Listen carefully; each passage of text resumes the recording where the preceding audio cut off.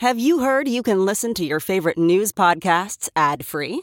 Good news. With Amazon Music, you have access to the largest catalog of ad-free top podcasts included with your Prime membership. To start listening, download the Amazon Music app for free or go to amazon.com/ad-free news podcasts. That's amazon.com/ad-free news podcasts to catch up on the latest episodes without the ads.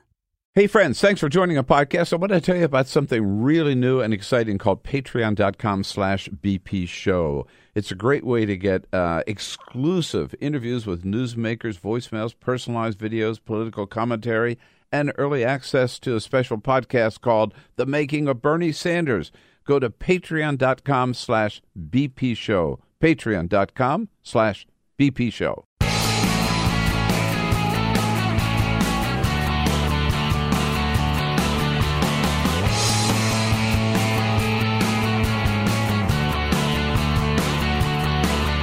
Giving you everything you need to fight the Trump administration. This is The Bill Press Show, live at youtube.com/The Bill Press Show. Will the son-in-law bring down the Trump administration? Whoa, starting to look like it. What do you say? Hello, everybody. Happy Tuesday. Yeah, not Monday. That was a big holiday yesterday, Memorial Day. Hope you had a great, big, long, and happy and fun-filled Memorial Day weekend and took time out yesterday to remember what it's all about and to give a big thank you to those who are wearing the uniform today and those who have put on the uniform to keep us safe and to protect this country over the years. And now we move back into the rest of the week on a Tuesday, May 30. Good to see you today. Thank you for joining us as we come to you live, as always, from our nation's capital and our studio on Capitol Hill. With the news of the day here in Washington, Donald Trump back in town. He's already tweeting up a storm. Congress is out of session today, but they've got a lot of unfinished work to do. And Angela Merkel in Germany telling European leaders, well, it's pretty clear after we got a close-up look at Donald Trump, that we're going to have to do this on our own from now on because we can't count on the United States anymore. What a sad, sad state of affairs. Thank you for nothing, Donald Trump. Off we go and look forward to hearing from you. You know how to do it on Twitter, @BP Show. Send us your comments on the news of the day so we know how it all hangs for you and your family and your community. We'll get right to the big stories of the day, but first, This is the Full Court Press. Yes, indeed. Just a couple of other stories making news. We go to Jupiter, Florida, where Tiger Woods had a not very nice Memorial Day. He was arrested and charged with a DUI early Monday morning, 3 a.m., and taken to the Palm Beach County Jail. He was released on his own recognizance after spending about 4 hours in jail. Now, he put out a statement yesterday, later in the afternoon, says that alcohol was not involved. He says, quote, I want the public to know that alcohol was not involved. What happened was an unexpected reaction to prescribed medications. I didn't realize the mix of medications had affected me so strongly. He pointed out that he did have surgery about 5 weeks ago. It's a wrap. It's over. It's over. I mean, it's been over, but it's sad. It's been over for a long time. Yeah. That mug shot of Tiger Woods, dude. Oh my God. He's been dead inside for a couple of years. Yeah. And that mug shot, you look at his eyes, and boy, oh boy, there's just not. No, it's sad. It's sad. Really sad. A guy who was so popular and so good and so great. Yeah. At one time. 14 majors he won. 14 majors. What was he doing out at 7:18 on a Memorial Day? I don't know. It's no good. 10 miles from his house. Nothing good happens. Uh-huh. Especially when you look at his... Hungover breakfast at a gas station, most likely. Seriously. Let's go to the movies because Memorial Day box office had some big winners, right? We were supposed to see big numbers from Pirates of the Caribbean. Baywatch was supposed to be big. Memorial Day revenue at the box office falls to its lowest level in 2 decades. This has not been a good summer for Hollywood. Not good. I didn't even know Pirates of the Caribbean was out. It's still a thing, apparently, and the new movie Dead Men Tell No Tales won the holiday weekend, but it only brought in $77 million over the 4 days, which is not great. No. It's not what they were hoping for. The Baywatch movie came out. That was a gigantic flop. $23 million is all that made. Guardians of the Galaxy still holding on to the number 2 spot. They brought in $25 million over the long weekend. Like I said, it's the lowest level in 18 years. And the Cannes Film Festival was a bust this year. Well, yes. No, I mean, nothing good. There's no excitement at all. Not a lot of excitement. Yeah. They have to do something this fall to bounce back, or else the Academy Awards next year could be an interesting show, right? Yeah, right.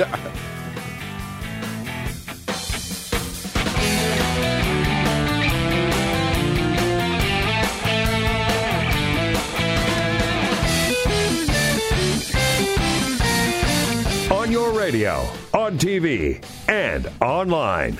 This is The Bill Press Show. All right, we'll take it. Tuesday, May 30. Got no choice. Here we are. It is the Bill Press Show. Great to see you today. How about it? You'll find us starting out here in Washington, D.C., but ending up wherever you happen to be in this great land of ours. We are there with you with all the news of the day. Oh, my God, Donald Trump is just tweeting something. Peter, catch it. Something crossed my phone. I don't want to hear from him this morning. I hope you had a great weekend. We are here to bring you up to date on, the news of the day on YouTube, youtube.com/The Bill Press Show. Joining you on the great WCPT out in Chicago. Hello, Chicagoland, and the big city and in the suburbs surrounding. Hello on Free Speech TV, and if you haven't already done so, join us on Patreon.com. That's our new thing, new content, exclusive content on Patreon.com. Costs you just a little bit every month, but you'll get stuff from us that nobody else will see otherwise. And we're still putting together that great new podcast on the making of Bernie Sanders. Yes, big stories to start off today. Jared Kushner in hot water over that secret Russian connection. Is he ever? Angela Merkel says nobody can trust the United States anymore.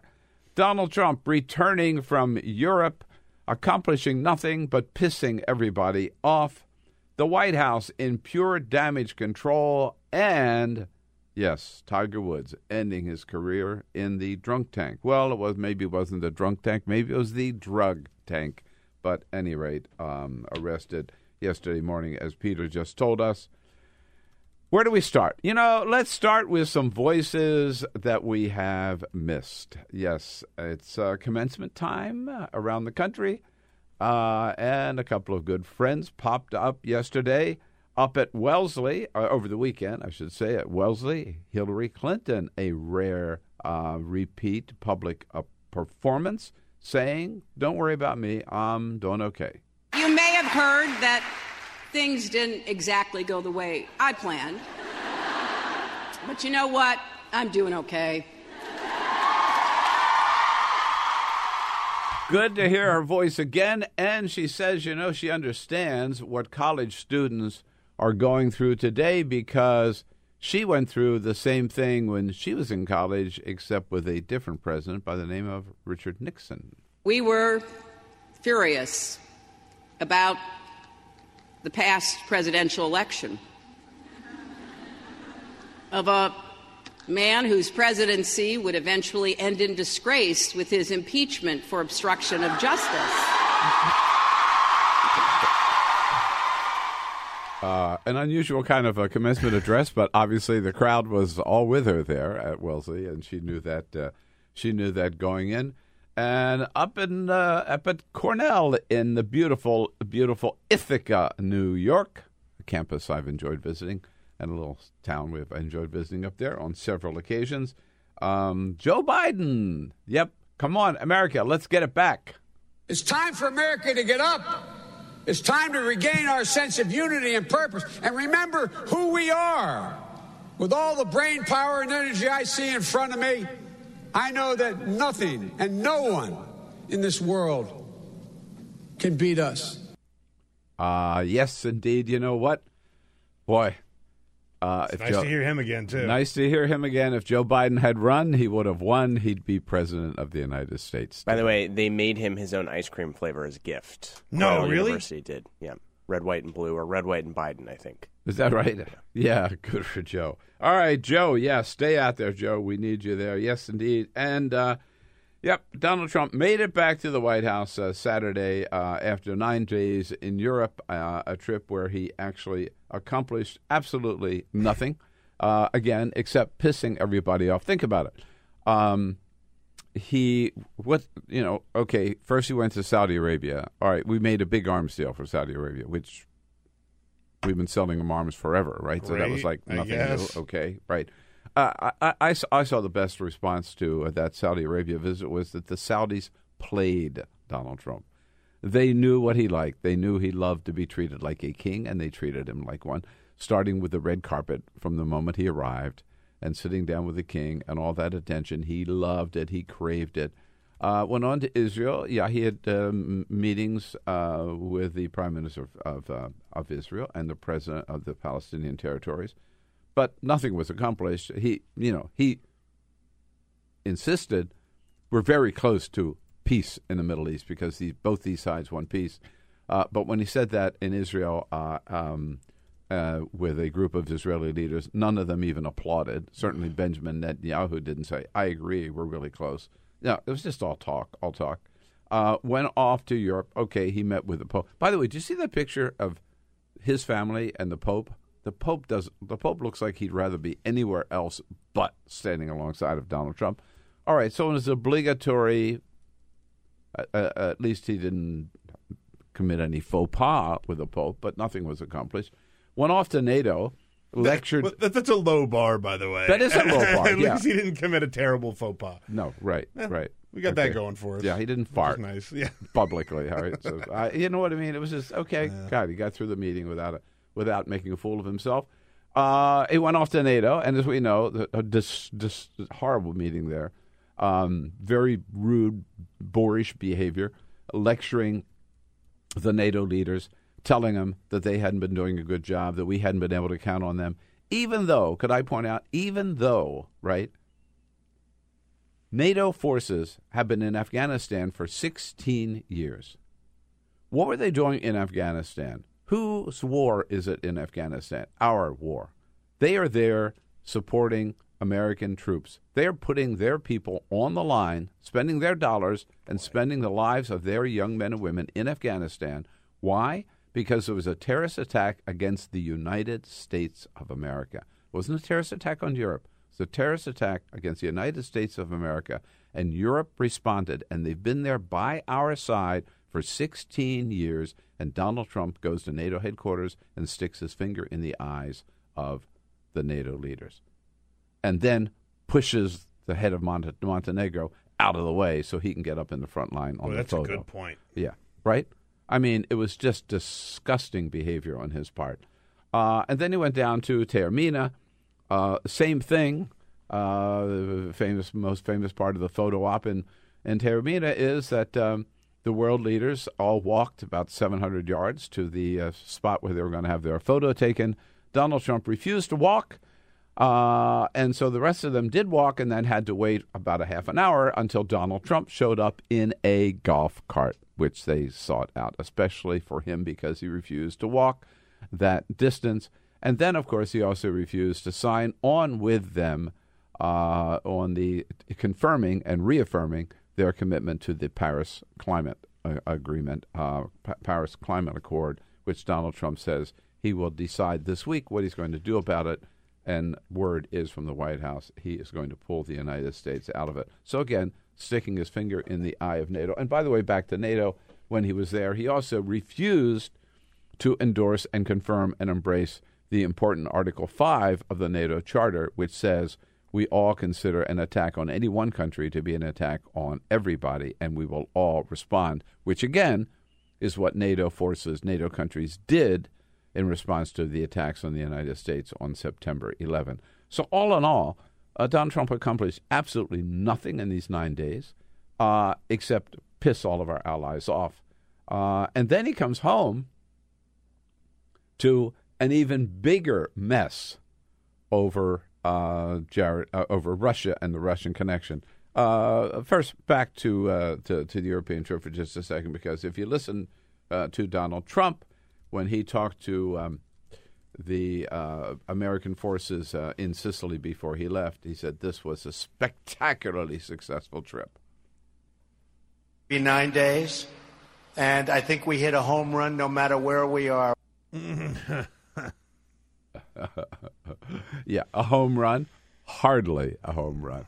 You know, he just puts his stuff out there all the time. There is no sense of reality at all to his statements or his tweets. You know, what metrics? We're in good shape. What metrics would you be using to call that trip a home run? Yeah. Okay. Name one thing you accomplished, Donald.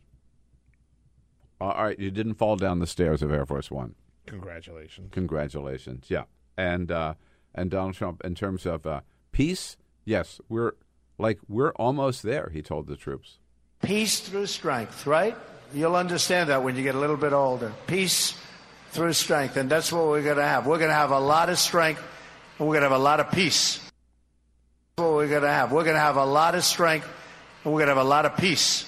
That's an actual quote. That's an actual quote. Isn't that embarrassing? I mean, it's just, this guy is such a That's dumb. What we're going to have. We're going to have a lot of peace. We're going to have a lot of peace. Have a lot of strength. I'm glad to hear that. We're going to have a lot of peace. Yeah, kind of a lot of peace. Okay, Jesus good. Christ. All right, nothing to worry about. He said it. We're going to have a lot of peace. Yep, indeed. Yep, coming back to the mess. Things got even messier on the Russian connection. He might have put it behind him for 9 days, but it didn't go away. It is worse than ever, and now it zeroes in. We've been talking about this. We were told that the FBI, there was a person of interest inside the White House. It wasn't with the Russian connection. It wasn't just Paul Manafort's ties, Michael Flynn's ties, and Michael Flynn's lies. Carter Page's ties. No. It went beyond that. There was actually somebody inside the Oval Office, and it turns out that it was Jared Kushner. And then the Washington Post reporting over the weekend why the FBI is interested, because, and by the way, the White House has not denied this. Take it as a fact. Back in December 2016, Jared Kushner had a meeting at Trump Tower. A meeting that with Ambassador Kislyak. This was his second meeting with Kislyak, because Kislyak suggested after their first meeting that Kushner meet with this Russian banker. By the way, a bank that is the subject of sanctions. This bank, the United States has sanctions against this bank, but Kushner met with the president of the bank for the purpose, we're told, reported, not denied, confirmed, for the purpose of perhaps investigating the possibility of establishing a back channel with Moscow using communications equipment at the Russian embassy. So it's going to have this secret connection, secret line, and this was a secret meeting, by the way. It wasn't announced. Jared Kushner, the Russian ambassador, and the head and this big Russian banker, establishing again a secret back channel to Vladimir Putin using communications equipment that the Russians have, not Americans, going around the Russian American intelligence services, which immediately raises two questions, right? One is, why did they want to make a deal with Russia? Think about this. This is Russia that invaded and seized Crimea. Russia that invaded and still has troops in eastern Ukraine. Russia that bombed the hell out of Syria. And Russia that interfered in our election and tried to throw the election to Donald Trump, which 17 intelligence agencies had just confirmed in December, right before Jared Kushner sits down with them and says, we want to make a deal. I mean, why? And the second question is, who told him to have that meeting? You know damn well Jared Kushner, the real estate tycoon, Donald Trump's son-in-law, no government experience at all, did not act on his own. So you asked the question about... Did not act on his own. You asked the question about the Russia connection and why have this conversation in the first place. So CNN has a story from early this morning. I'm just going to read right from their story. Russian government officials discussed having potentially derogatory information about then-presidential candidate Donald Trump and some of his top aides in conversations intercepted by U.S. intelligence during the 2016 election, according to two former intelligence officials and a congressional source. One source described the information as financial in nature and said the discussion centered on whether the Russians had leverage over Trump's inner circle.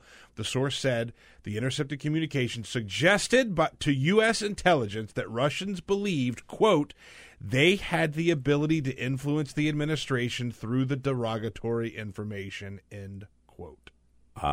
Let's see the tax returns and let's find out what are these business deals with Russia that Donald Trump has that the Russians knew about and knew they could use. Absolutely. No, that's Jim Sciutto at CNN, damn good reporter, breaking that story today. So there are two things I think the White House has to worry about here. This is bad stuff. The one is we just talked about the substance, the meeting. We don't know whether sanctions came up in this meeting. But just establishing a secret back channel with the Russians, using equipment in their embassy to deal with Putin secretly and privately and through this back channel going around U.S. intelligence agencies. That's the substance. That's pretty bad. And who suggested to Jared Kushner or who approved Jared Kushner's suggestion, if it was his, which I doubt. But, Jared Kushner did not act alone. That's the substance. The optics are just as bad. The optics are in front of the United States Congress, in front of the Senate Intelligence Committee, and probably the House Intelligence Committee. You're going to see testimony not only from people who are now outsiders, were insiders, now outsiders, like Michael Flynn or Paul Manafort or Carter Page, people around Donald Trump. You're going to see Jared Kushner, the president's son-in-law, testifying in front of the Senate Intelligence Committee about his dealings with the Russians. That there's no matter how you slice it, that is not good for Donald Trump. It's not good for the country. This is so Nixonian. It is such echoes of Watergate and the people close to Richard Nixon from the Oval Office coming up to Capitol Hill to testify in front of Congress. That's going to happen. There's no way they can stop it. And, of course, the administration sends its spokespeople out to defend Jared Kushner all the way, starting over in Europe. These people, I used to have a lot of respect for them, but the more they become just repeating Donald Trump talking points, the less respect you have to have. H.R. McMaster, the National Security Advisor, saying, hey, first of all, he said he wasn't going to comment on Jared, and then he says, no. The back channel, this is no problem. Generally speaking, about back channel communications, what that allows you to do is to communicate in a discreet manner. So it doesn't predispose you toward any sort of content of that conversation or anything. So, no, I would not be concerned about it. Oh, come on. And then John Kelly, former general, he's always once a general, always a general, General John Kelly, head of the Department of Homeland Security, on the talk shows Sunday making the same, this is all good, this is great. It's both normal, in my opinion, and acceptable. There's any way that you can communicate with people, particularly organizations that are maybe not particularly friendly to us, is a good thing. No, come on. I mean, who is he kidding? We're not, first of all, who are we talking about? We're talking about some real estate tycoon who has no government experience, has not been appointed to any office, holds no office, been elected to nothing, holding a meeting with a Russian ambassador and a top Russian banker, a secret meeting at Trump Tower to establish a back channel link to Vladimir Putin using Russian intelligence or communications machines or systems. No, that's not routine at all. Right? So they're equating this with just having good relations with Russia, diplomatic relations with Russia, between our Secretary of State, for example, or our ambassador, or the President of the United States. Not with just some, kid from New York who doesn't know his ass from a hot rock when it comes to foreign policy. By the way, he might be able to make a real estate deal, fine. Let's say he's a good businessman. But maybe when it comes to government, domestic policy or foreign policy, He knows less than Donald Trump does, and that is a very low bar. While we're talking about all this news coming out of the communications department, there is a little bit of breaking news this morning. This is a Bill Press Show breaking news update. The communications director for the White House, a man by the name of Mike Dubke, he was the guy that came in to help Sean Spicer because Spicer was sort of doing dual roles. Yeah. Mike Dubke has left the White House. He resigned on May 18th and said that he would stay on through the foreign trip to sort of help ensure a smooth transition. But he is gone. He is out. I didn't know he'd resigned. No, this is new. I mean, they kept it quiet. They kept it secret. He submitted his resignation on May 18th and told Trump that he would stay on through the foreign trip. Well, this could be. We'll get back to Kushner in just a second, but just a quick comment. This could be the beginning of what everybody has been talking about for months: a big White House staff shakeup. Yeah. Guess who was spotted outside of the White House yesterday? Corey Lewandowski. Okay. But I'll make a point I've made before. Shaking up the staff at the White House is not going to solve the problem. I can think of one major change they're going to have to make. Yeah. The problem is a guy at the top who undercuts his communications people, undercuts his cabinet members, undercuts his press secretary every single day. The problem is Donald Trump. The problem is not Sean Spicer or Hope Hicks or even Kellyanne Conway, or this Dubke guy, whom we never heard from, or Reince Priebus. But they all could go, and we'll still be, and then Donald Trump will still be the problem. So back to Kushner. So we've heard the administration's people come out and say, oh, this is all normal, this is normal. You know what?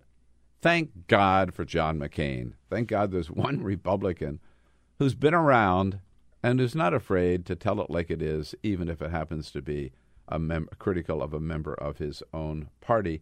John McCain yesterday on Australian TV saying, no, this is not normal.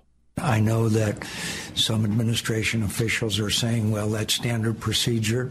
I don't think it's standard procedure prior to the inauguration of a president of the United States by someone who is not in an appointed position. I think he is the premier and most important threat, more so than ISIS. Yep, indeed. That's a big deal. It's a big, big deal. So this is, again, a very serious problem for the White House today is in total damage control because of this Kushner thing. And again, you've got, you know what, I think this is a case of the blind leading the blind, meaning nobody closer to Donald Trump than Jared Kushner, and neither one of them have any government experience. Neither one of them have any grasp or any knowledge about domestic policy or foreign policy, and the two of them are leading the country.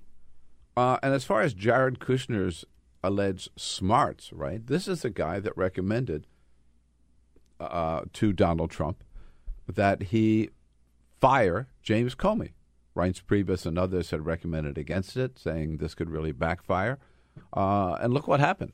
Thanks to firing James Comey, the White House not only had a week of the worst publicity of any modern president, perhaps, but also they got now a special prosecutor investigating the Russian connection, which Donald Trump thought he could put behind him by firing James Comey. So it just had the exact opposite effect. Again, great idea, Jared. Do you have any more good ideas? Maybe, here's a good idea, Jared. Maybe we could create a back channel with the Russians. No. And the Russians might let us come to their embassy and use their communications equipment so nobody knows what we're doing. Oh, yeah. Jared, any more bright ideas? No. No. So talk about a staff shakeup. Do you think Trump would ever go so far as to tell Jared Kushner to go back to New York?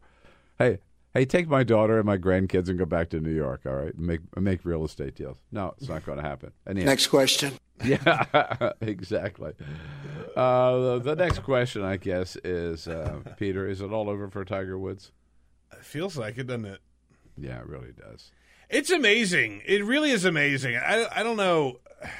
I still look at Tiger Woods as this, like, young guy, right? Yeah. Which is crazy. No, we all do. We all do. Right. And he was just such a phenom for so long. And boy, oh boy, that mugshot, yikes.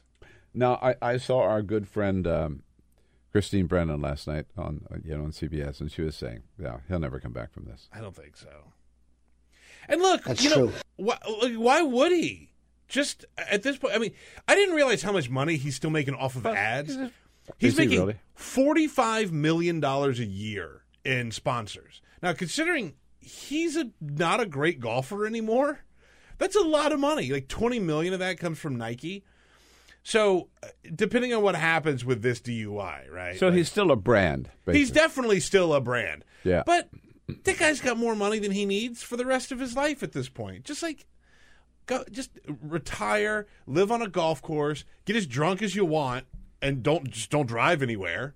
Just go home. I was just going to say, I would suggest that somebody with that much money could afford to have a personal manager whose job would be to drive him around, keep him sober, keep him out of the eyes of the press, and basically manage him. Yeah, I mean, there are people just that do that. Like control him. Yes, there are people that do that. And a lot of celebrities have people like that, and that's why they don't get in trouble. Look, we know the guy that handles that for you very well. The guy that makes sure that your bar fights stay out of the news. And no, Cyprian does a good job. Who's watching Cyprian if he's watching you? Oh, man. All right. We told you a lot of news of the day, yes, and indeed. Now, Republicans are already starting to think, man, how close do we get to this Donald Trump as we gear up for re-election next year? Simone Pathe from Roll Call joining us for the next half hour here on the Bill Press Show. Stay tuned. We'll be right back. That's what we're going to have. We're going to have a lot of strength, and we're going to have a lot of peace. Follow us on Twitter @BP Show. This is the Bill Press Show.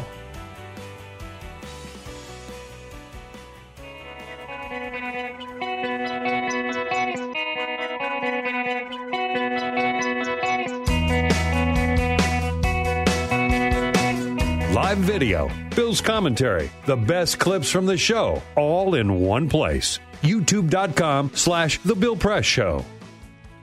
You bet it is the Bill Press Show here on Tuesday, May 30. Good to have you with us today. Thanks so much for joining us as we boom out to you from our studio on Capitol Hill in Washington, D.C., just down the street from the United States Congress, where we're brought to you today by the United Steelworkers and their international president, the Honorable Leo Gerard. The United Steelworkers, North America's largest industrial union, representing over 1.2 million active and retired members. And we salute them, good men and women of the Steelworkers, and thank them for their support of the program. Yes, indeed, a couple more special elections this year, and then all members of the House gearing up for 2018. A couple of governor's races this year as well. We wanted to scan the landscape here with Simone Pathe, who covers politics for Roll Call, senior political reporter. Hello, Simone. Nice to see you. Good morning. Good to be back. Thanks for coming in. So, what happened in Montana? Oh, boy. What did happen in Montana? Yeah. Quite a lot. So, as we know, the Republican succeeded here. He eked out a win despite body slamming a reporter on the eve of the election. Lest we forget about that. Not a story that any of us saw coming, but not a great surprise that he won here in the end. Democrats were expecting that the Democratic nominee, Rob Quist, would be down by double digits. It ended up being a little bit more narrow than that. Still, progressives are saluting this as a victory. If you look at the shift in outcome from the presidential election, this is a district that Donald Trump won by 20 points. So to have it be won by a Republican by single digits is, one could assume, a victory of some sorts. Not if you don't win. Well, I'm sorry. I'm with you, but Mr. Pessimist over here. Folks No, looking for something to Realist, point to. Where this comes into play is if you take that trend and you apply it to districts that are closer, like Georgia, where there is a lot less of a gap to make up. That's where liberals see some cause for optimism. Right. So Georgia is still. Jon Ossoff did not win outright in the primary. Right. Close.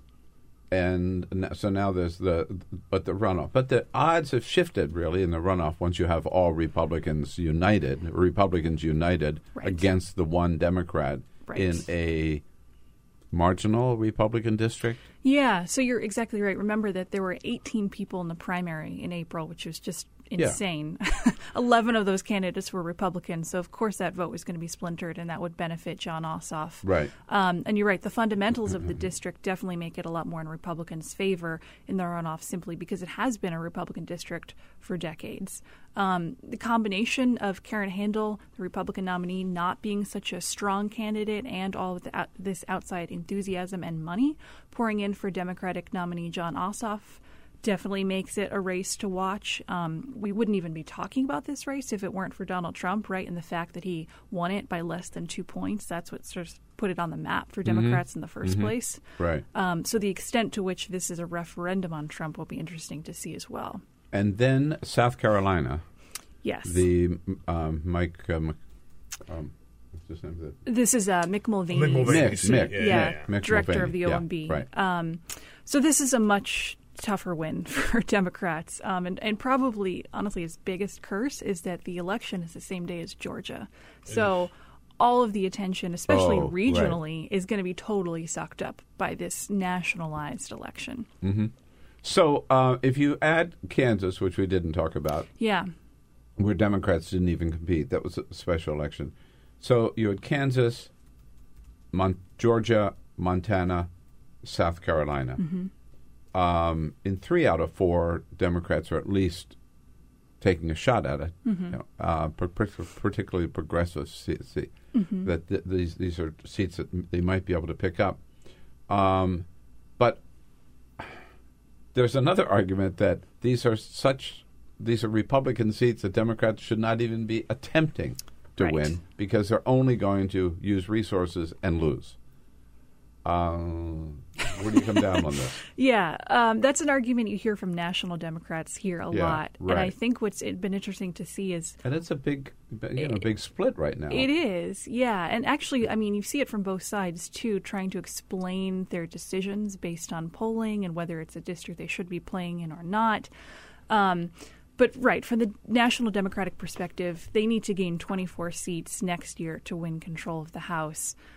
So they would argue, why spend money on a Montana? This is a state Trump won by 20 points, or a Kansas, when we're trying to bank our money for next year. These are not the kind of districts that they have on their target list. They're targeting 79 districts right now. That's a lot of districts. And some of them are really red. I mean, one of them is an open seat in West Virginia that Trump won by 49 points. That's ridiculous. But... the path to the House, the majority of the House, runs more through districts like Georgia, where it's well-educated, it's affluent, it's suburban.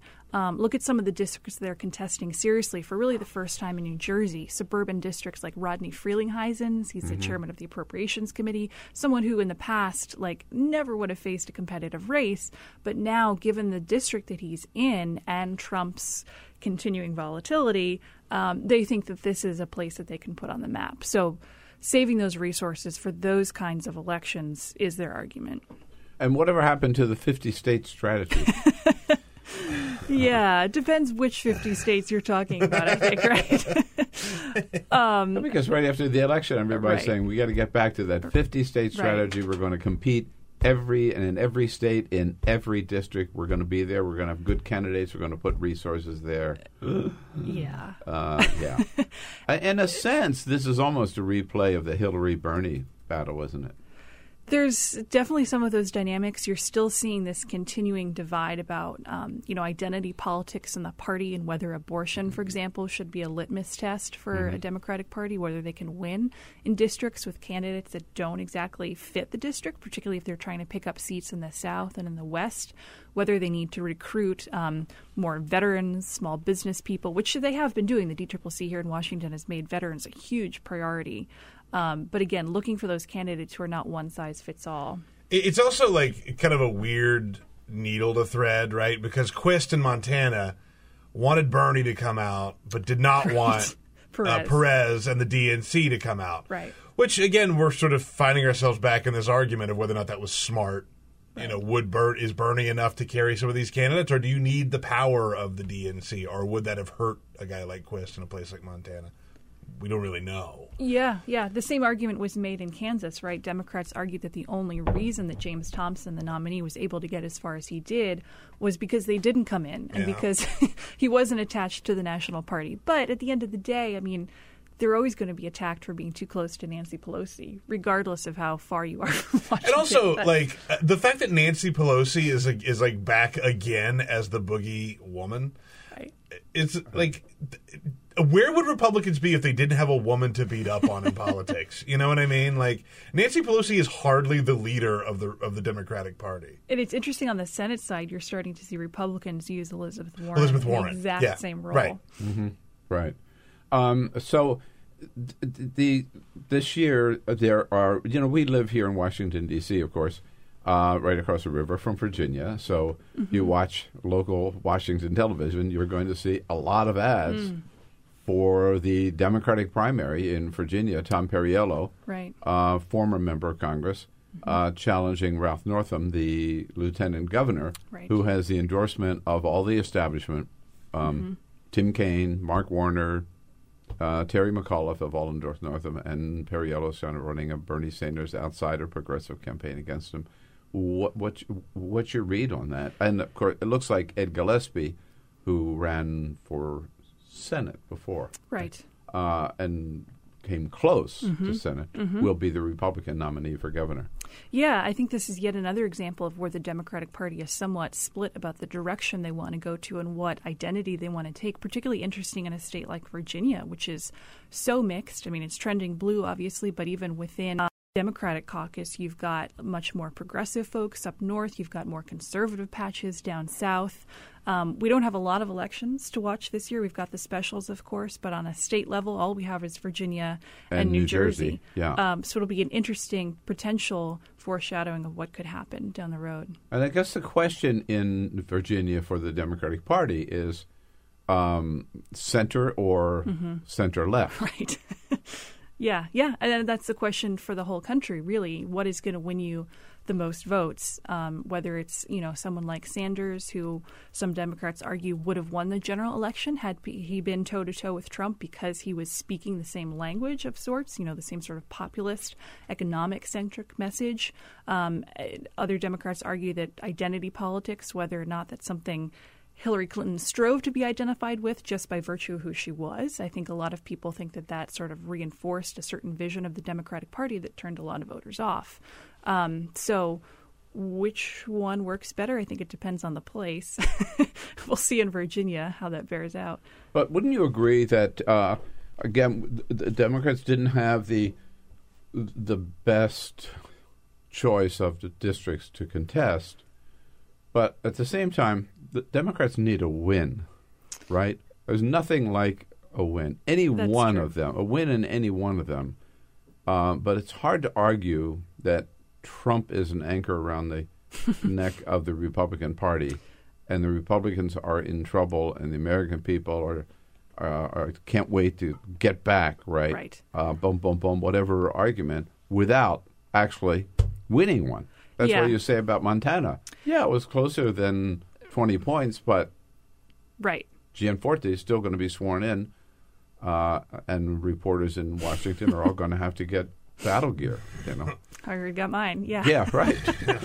So they need a win. Democrats need a win. We need a win. Yes and no. I think symbolically, absolutely. And in terms of motivating your base, motivating donors, motivating potential candidates who have already come out in droves to try to run in congressional districts, a win would be huge. Whether a win necessarily portends something else for 2018, that's hard to say. Remember, Democrats got really excited that they won special elections in late 2009, early 2010. That meant nothing in the fall of 2010 when they lost 63 seats. So I think a win is really important for those other factors that I listed, but for the electoral success of the party, not necessarily necessary. I can just tell you, as the former chair of the California Democratic Party, there's nothing more difficult than to go to donors and say, we need you to really cough up money because we almost won that last race. No, If you go to them and say, look, we're on a roll. We won that. We show we can do it. We know how to do it. That's a lot. Checks. That's a lot better sell. Yeah. Easier sell than saying, well, we lost, but we almost won. We lost, but we had a good time. Or right. We lost, but we turned out a lot of people. Whatever. You really are straining to make that argument. I think that there are a lot of Democrats who are just sort of assuming that they're going to take back the House in 2018. We've talked to a lot of Democrats who are just like, let's just get the House back, and then we can talk impeachment, and then just like, you've got to win. Like the Rob Quist race, I think, is a perfect example. It's a hard race to win. But that was a winnable race. And Democrats are going to have to win some races like that if they want to take back the House. Who knows if that's going to happen? Right. It doesn't look good. All right, so enough about Democrats. Let's talk about the other side of the aisle. Page A16 of the New York Times this morning. GOP headline, GOP conundrum, run with or against Trump. And this talks about the special in Georgia. In the northern suburbs of Atlanta, where what is likely to be the most expensive House campaign in history is being waged, a band of conservative advocacy groups is grappling with a question that may decide whether the Republican Party keeps its House majority after 2018. Do you run with Donald Trump or against him? It's a question Republicans are pretty familiar with by this point, right? It's something they grappled with for most of last year, the fall at least. And I think it, again, comes down to a district-by-district answer, right? There are some districts where you have to run with Donald Trump because he's really popular and the base is still really energized and still really motivated. And everything that we're hearing out in Washington about Russia and scandal and dysfunction, they're not getting that message. And if they are, they probably don't believe it, right? That's what we've seen. Other districts, you can't run with Donald Trump. If you remember, I guess this was 2 weeks ago when the media was saying, it was crediting Michigan Representative Justin Mash, who is a member of the House Freedom Caucus, with having been the first Republican to call for impeachment of Donald Trump. And then, well, he said that if the obstruction of justice proved to be true, that would be grounds for an impeachment. Right. But the significant part of that whole day was that later the spokeswoman for Florida Representative Carlos Curbelo said, wait, hold on. Actually, my boss was the first person to call for impeachment. So who would have thought we would have a day where Republicans are trying to one-up each other on trying to claim credit for this? Now, he didn't exactly flat-out call for impeachment either. But what's important about this is that Curbelo is in a district that Hillary Clinton won hugely. He has to distance himself from the president if he's going to win re-election. He just does, based on the district. That is one of Democrats' top targets. So look for more of those kinds of positions. Wow. Yeah. That's remarkable. Yeah. And here we thought it was Congressman Green from Texas. Yeah, right? Yeah, seriously. But so... is it sort of, do they try to have their cake and eat it too, in the sense that they basically support Trump, but very few are going to come out, Republicans certainly, and say he should be impeached, but maybe they just distance themselves from him on certain issues? Right. But that's a lot harder to do when you have a voting record. Of course, they haven't voted on a whole lot and probably won't, but health care will certainly be around their necks, whether they like it or not. You've already seen Democrats messaging against Republicans, not just those who voted for the actual bill, but those who voted for it in committee, those who voted for the first iteration that failed, or even those who voted against it simply because they are a member of the Republican conference. So this is something they are not going to get away from anytime soon. But you're right. You're going to see Republicans trying to have it a little bit of both ways, for sure. Right. To say, well, yeah, I agree with him on this. In the economy, he's been good for jobs. He's been good for the market. I don't know how you could say that, frankly. But they may try to make that argument. But I disagree with him on whatever. Right. The tax cuts for the wealthiest or something like that. Right. And I wanted to ask you about health care because that's one they can't escape. One way or the other, right? They decided they're going to make health care repeal of Obamacare, their number one priority. They've already passed a bill in the House. Who knows what's going to happen in the Senate? They'll probably pass some kind of a bill. Donald Trump will sign some kind of a bill. Most likely, that's going to be a centerpiece, right, of the 2018 campaign? Yeah, I don't think it's an issue that's going to go away. Of course, it will go to the Senate, and a lot of these House members are banking on it changing in the Senate. Actually, the same member that I mentioned earlier, Carlos Curbelo, he penned this op-ed explaining why he voted for the final bill. And basically, he said, I had enough assurances from senators that they would make it better that I felt okay doing it, which is a pretty crazy explanation to vote for something. You're acknowledging that it's bad, but that you hope someone's going to make it better. I think a lot of people believe that. Oh, yeah. Yeah. And that could be true. Yeah, well. But it's, it shows I'm not optimistic. That you don't even have faith in what you voted for. Right. It also, they're avoiding their own responsibility, which is to pass the best bill they can, right? They're not doing their job if they take that approach. Right. Look at the way this was rushed through the process. Oh, yeah. This was purely about delivering campaign promises. Even in the messaging you've seen from official Republicans in the days and weeks after it passed, it was all about, we kept our promise. We're giving you better health care. Privately, Republicans will confess that this is an absolute disaster. You know what I thought was interesting was over the weekend, Trump tweeted about health care, and he says, I suggest that we add more dollars to health care and make it the best anywhere. Obamacare is dead. The Republicans will do much better. What does that even mean? What does that mean? Add more dollars to health care. It's getting close to saying, let's just keep Obamacare. Kinda. Yes. The first kinda. The first part of it, putting more money in is what Democrats have been saying, put money in and make sure more people are covered and premiums don't go up and whatever, and lower the cost of prescription drugs, kind of fix Obamacare rather than mend it, don't end it, if you will. But I don't think that's what Donald Trump intended with that tweet. I don't think so. What is the take on, it's been awfully quiet in the Senate. At first, the word was, as soon as this House bill gets there, right, it's going to be shot down. But that hasn't happened. They haven't put anything up of their own. What's going on over there? Yeah, you're right. It has been fairly quiet. I think it's mostly just waiting to see what gets passed over. We were all waiting on the CBO score, of course, late last week. Right. Waiting to see whether the House would potentially have to vote on this thing again, which I haven't heard is the case.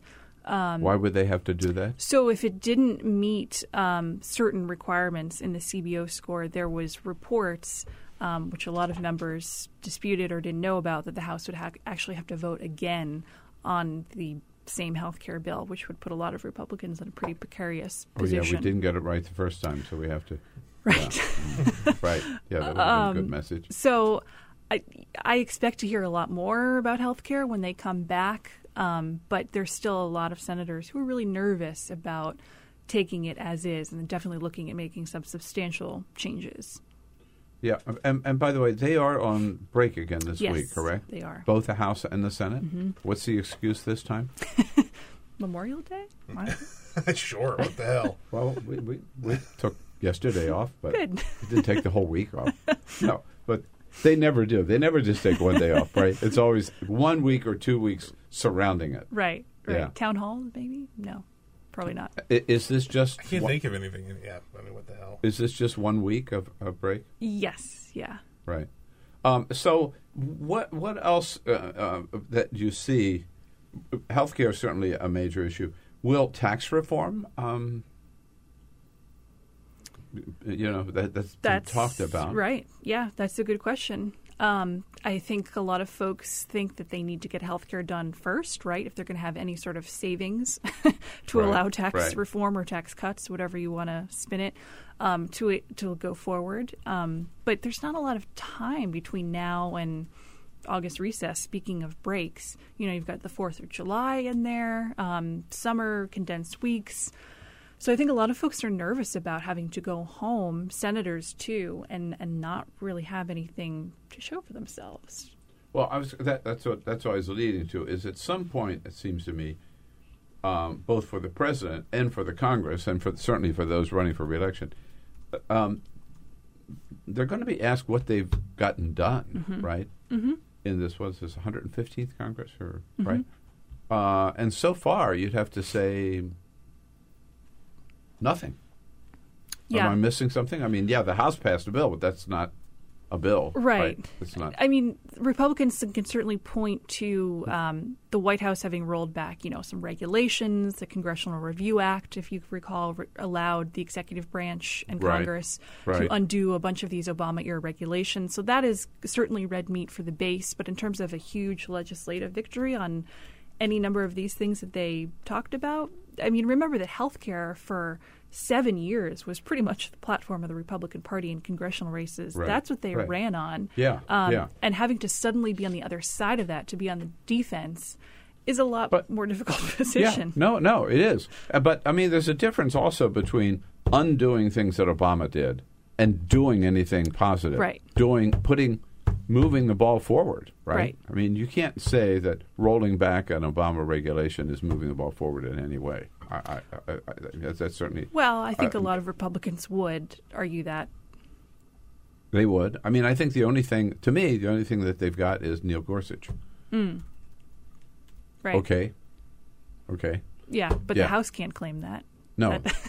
That's a Senate victory. The House can't claim that, and nobody actually but Mitch McConnell can claim that. I think so it's going to be very dicey. It's a challenge for both Republicans and Democrats looking at 2018. Again, Democrats got to win, and Republicans have to come up with something that they can defend. So, and that's what makes your job so interesting, Simone Pathe. Fascinating. At rollcall.com. Thanks so much for coming in. Thank you. All right.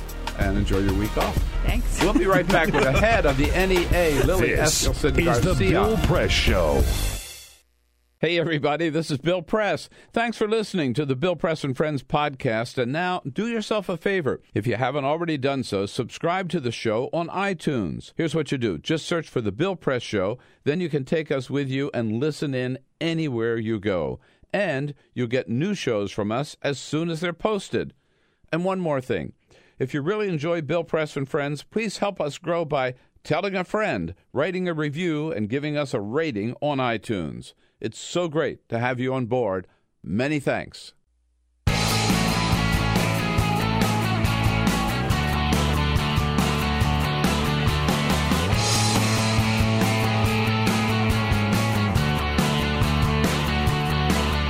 Giving you everything you need to fight the Trump administration. This is The Bill Press Show.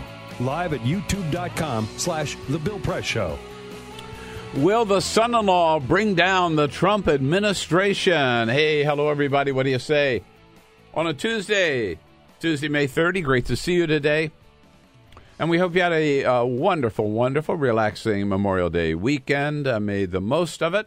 Took time out yesterday to remember what Memorial Day is all about and to thank the men and women of our armed services today and in the past who have put on the uniform and put their lives on the line to protect us and keep us safe. We welcome you back to the real world here with the news of the day as we come to you live from Washington, D.C., our nation's capital, with all the big stories of the day. Yes, indeed. Jared Kushner in hot water, son-in-law in hot water, over the secret Russian connection that he tried to establish with Moscow. Donald Trump returning from his European trip, accomplishing nothing but pissing everybody off. Angela Merkel saying after one good look at Donald Trump, she advises European leaders that they can't count on the United States anymore. The United States is no longer reliable. European leaders are going to have to go it on their own. And sadly, Tiger Woods, ending his career in ignominy and in the drug tank yesterday morning down in Jupiter, Florida. All of that we will bring you up to date on and take your calls at we will get your comments on Twitter at BP Show. And, boy, that's a throwback. Is it an acid flashback? Oh, it sure is.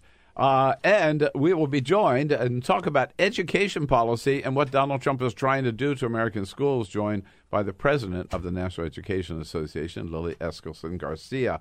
But first, This is the Full Court Press. Just a couple of other stories making news. Let the children lead the way here as a group of middle schoolers were in Washington, D.C.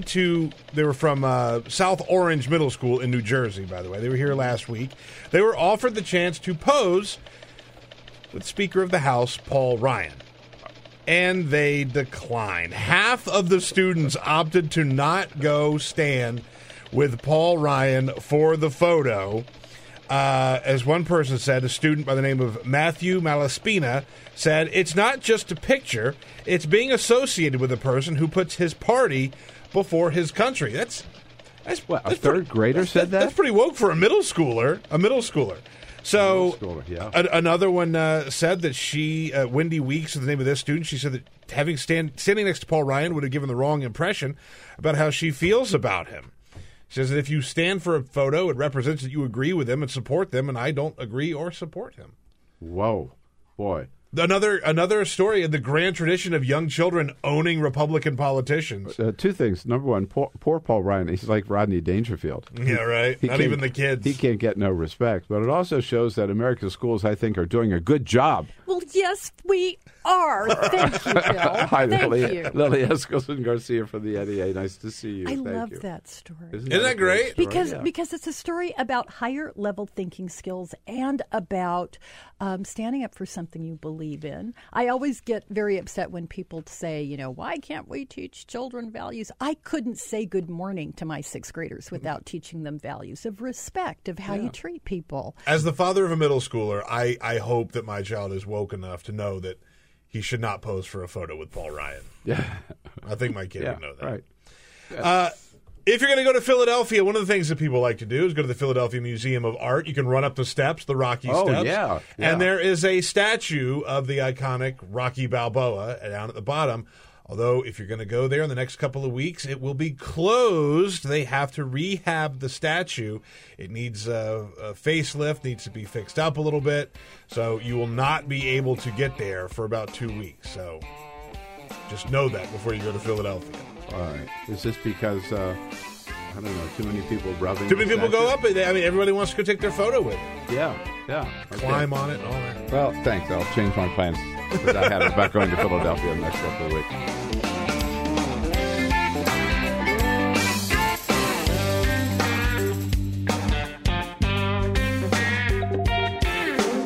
On your radio, on TV, and online.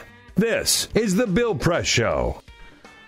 Here we go on a Tuesday, May 30. A little bit of breaking news today, too. Good to see you, by the way. Thank you so much for joining us for the Bill Press Show. We're coming out to you coast to coast on several different platforms. youtube.com/The Bill Press Show. Nationwide on Free Speech TV. Joining you on the great WCPT out in Chicagoland, and we're with you on patreon.com/BP Show. Whether you're watching or listening, we appreciate you joining us this morning. Again, a little bit of breaking news that the communications director of the White House, Mike Dubke, he's a man who was brought in to give Sean Spicer a little help when they thought in the beginning Sean Spicer couldn't handle both jobs, communications director and press secretary. Mike Dubke brought in. He resigned May 18. It was not announced. He agreed to stay on through the president's foreign trip. But the White House announced this morning that his resignation has been accepted, and he is gone. Could be the beginning maybe of a much-rumored shakeup of senior staff at the White House. We'll find out what else we might hear today on that. But let's get to the subject of this hour, always important.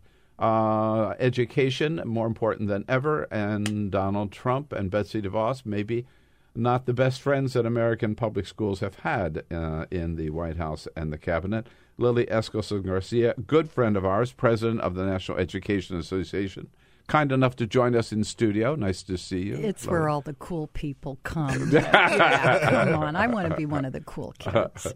So tell us about Betsy DeVos. Okay. We can do that. All right. So a woman who, before she became Secretary of Education, as far as we know, had literally never stepped foot inside a public school. The experience that you just kind of like shake that one off. The experience that she did have with public schools in Michigan was using the muscle of her billions of dollars to defund public schools in some of our most poorest, challenged communities. We're talking like in inner city Detroit, but we're also talking in little rural areas where, the poorest of the poor kids live. And take all of the public school dollars and use it to fund a series of for-profit charter schools, worked like crazy to get voucher schools. And, of course, these are funding schools that can carefully select the students they choose. And a lot of folks don't know the history of vouchers, but the first time that public school vouchers came up was after Brown versus the board, when they were talking about segregated schools. And a lot of communities went, well, how can we keep our tax dollars and still say we don't want those kids? And we'll just fund little white academies, and the courts turned those things down. Now they've popped up, and so some of them may be segregated by race, by religion, but also, and this is the part where it's getting energy, businesses are getting involved, and they're starting for-profit school businesses. Can anyone say Trump University? This is what we're talking about, and this is her agenda. And she and it Donald totally Trump. undermines public schools, right? It more than undermines them. It absolutely destroys them. It is a corrupting influence. And you look at the budget that they've just proposed, the budget that cuts special education, the budget that cuts after-school programs, arts programs, children's health, Special Olympics, Head Start, all of the things that are actually working, and you're going to cut that. And where are you going to put that money? In vouchers, in private school vouchers. And Betsy DeVos and her family have profited from these for-profit charter schools in Michigan. Do they have their own schools, or what have they? No, they invest. Into. Right, Yeah. They invest in these for-profit businesses. And in her own words, she called people who believe in public schools, people like you and people like me, flat earthers. The irony drips. But we're flat earthers because we don't see the future is in, and these are her words, the education industry. Now, if that doesn't make you just like kind of curl up and, that shouldn't make anybody feel good. No, that phrase, really, I mean, talk about a contradiction in terms, but you certainly do not think of public schools as an industry. Well, right. On top of that, different rules apply. Totally. And I have... talk about values. I'm still waiting to hear from Betsy DeVos on she invited me to come and meet with her, and I sent her a letter. And I said, I need to hear the answers to the questions you didn't answer at your Senate hearing. Will you hold those private entities that get public dollars accountable, transparent in the same way that public schools are transparent in how they have to spend their dollars? Will you not privatize things like special ed, things like our Title I funds that give special services to the poorest children? And will you protect the civil rights of our LGBT kids, our children of color? Will you protect the rights of girls to have the same opportunities as boys? All of these are housed in the Office of Civil Rights in the Department of Ed. It's so far I'm still waiting for that answer, by the way. It's so far down the list of priorities for them, though. And like, I know that sounds like I might be projecting, but they're pretty much out in front of it. They say that it's not a priority for them. It's not that they're leading with their actions. They're just saying ahead of time. Well, they don't care about this. You're right. And the way that they're like dismissing it is, well, that should be a local decision on whether or not African American children have the right to the same opportunities as white children. No, we already, that was why the Department of Education existed, that was why we have a civil rights department in the Department of Education. And it was because depending on where you lived, your kids might not get the right to the same access and opportunity. So you've not met with her? Oh, no. Yeah. No. Okay. No. All right. I need to hear those answers. And by the way, we already know those answers. Yeah. You know, it was Maya Angelou that said, when people tell you who they are, why wouldn't you believe them? I've had people who've looked at this budget and they went, that's a negotiating thing. He doesn't really mean it. She doesn't really mean it. They're not really going to cut that. I believe them. They said, this is not important. This is not what we're going to do. We will not protect these children. We won't protect their funding. We won't protect their rights against discrimination. I believe them. Well, how can they? So what is, do you know the percentage cut for education? What is? $10 billion. $10 billion. And the only place they increased was a new program on privatization, a new program on vouchers. So indeed, they're taking money from...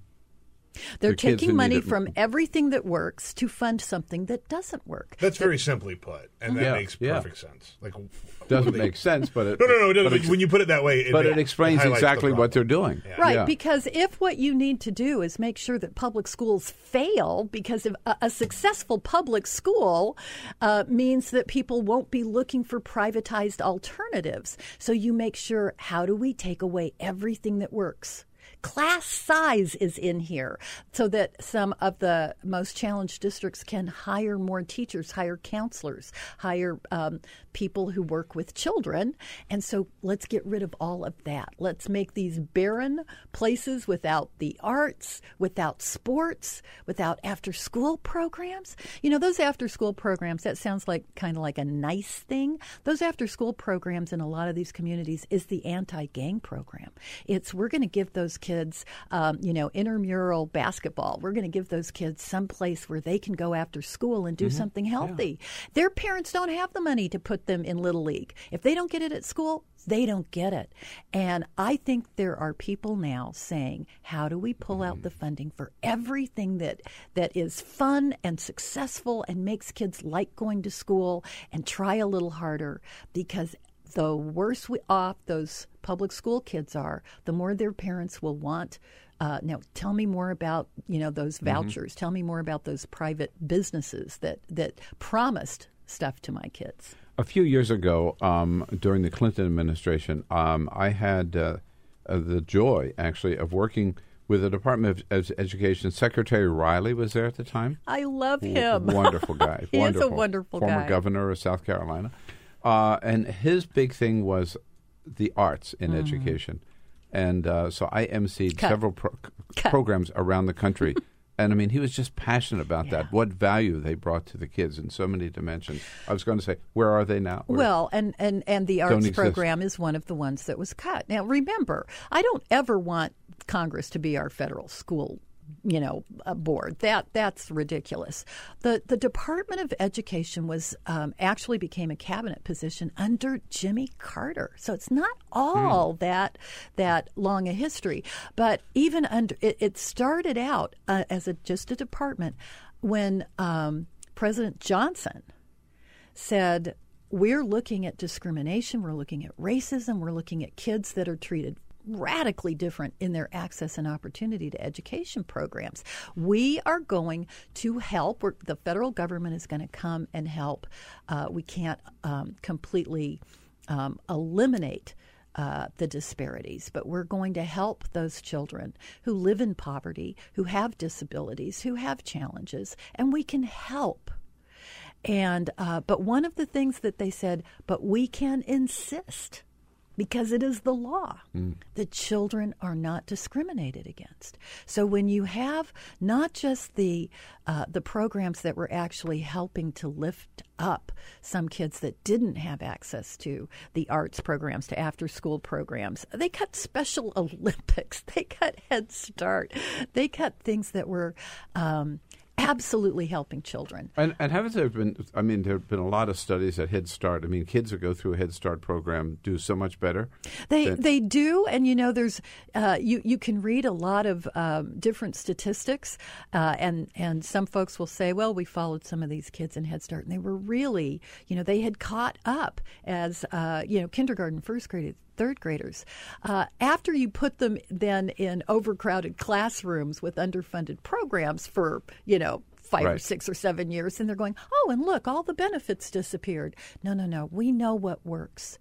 We know that when children are surrounded by talented people who care about their lives and want school to be interesting and want to open those little minds to being curious about, asking good questions. You got a jelly bean in my class for a good answer. You got 2 jelly beans for a good question. And, so you get those kids that are going, I get it. I'm excited. I want to know more. I want to read another book. We've moved out of this test and punish, no child left untested era of, horrible things going on with kids, that all they need is to get 2 more points on a standardized test. And we look at those things like after-school programs and the arts programs and the science programs. And those are the things that got on the chopping block. Oh, wow. I just have to say I had Carol and I, my wife, had a fun experience a couple of weeks ago of visiting. We have 5 grandchildren, but 2 of them are twins, first graders, little public school out in West Marin, California, and visiting their classroom. It was a after-school program day where all the parents came and everything. Those kids were so proud of the work that they had done. They had little challenges to do in the classroom and find all this stuff, on this little chart to fill. It was just so exciting to watch them. It is. And they were so into it. They were so proud of their work. And, those of us who have experienced that, and I taught kindergarten through 6th grade. I taught at a homeless shelter for 3 years. I've taught kids in the suburbs. I've taught gifted and talented kids in the summer school. I've done it all, and I know what I need to do to get those kids saying, I need more, give me more, give me more.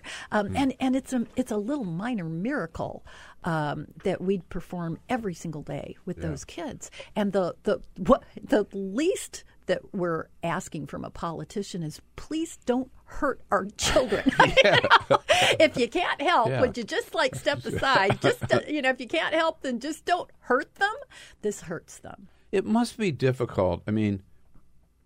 If you look at the public school system, I'd like to ask you what, in terms of what grade that you would give our public schools today nationwide, but that may be impossible because there's such a vast difference, isn't there, between inner city schools, rural schools, suburban schools. People are going to think I paid you to ask that question because that is my favorite question in the world. And here's the answer. Well, first of all, for the record, we did not talk before this morning's program. So I'm just going, wow, if I had said, be sure and ask me this question. Here's the thing. I talk to a lot of reporters, and some of them are, political reporters. They're not education reporters. And so when they say, so what's the answer? What's wrong with choices? What's wrong with giving, vouchers or whatever? Here's the thing. We know what works, and nobody wants to do this. Why wouldn't we? Any scientist would do this. Why wouldn't we go to our best public school where kids are graduating, where they're going on to Harvard? We have some of the best public schools in the world.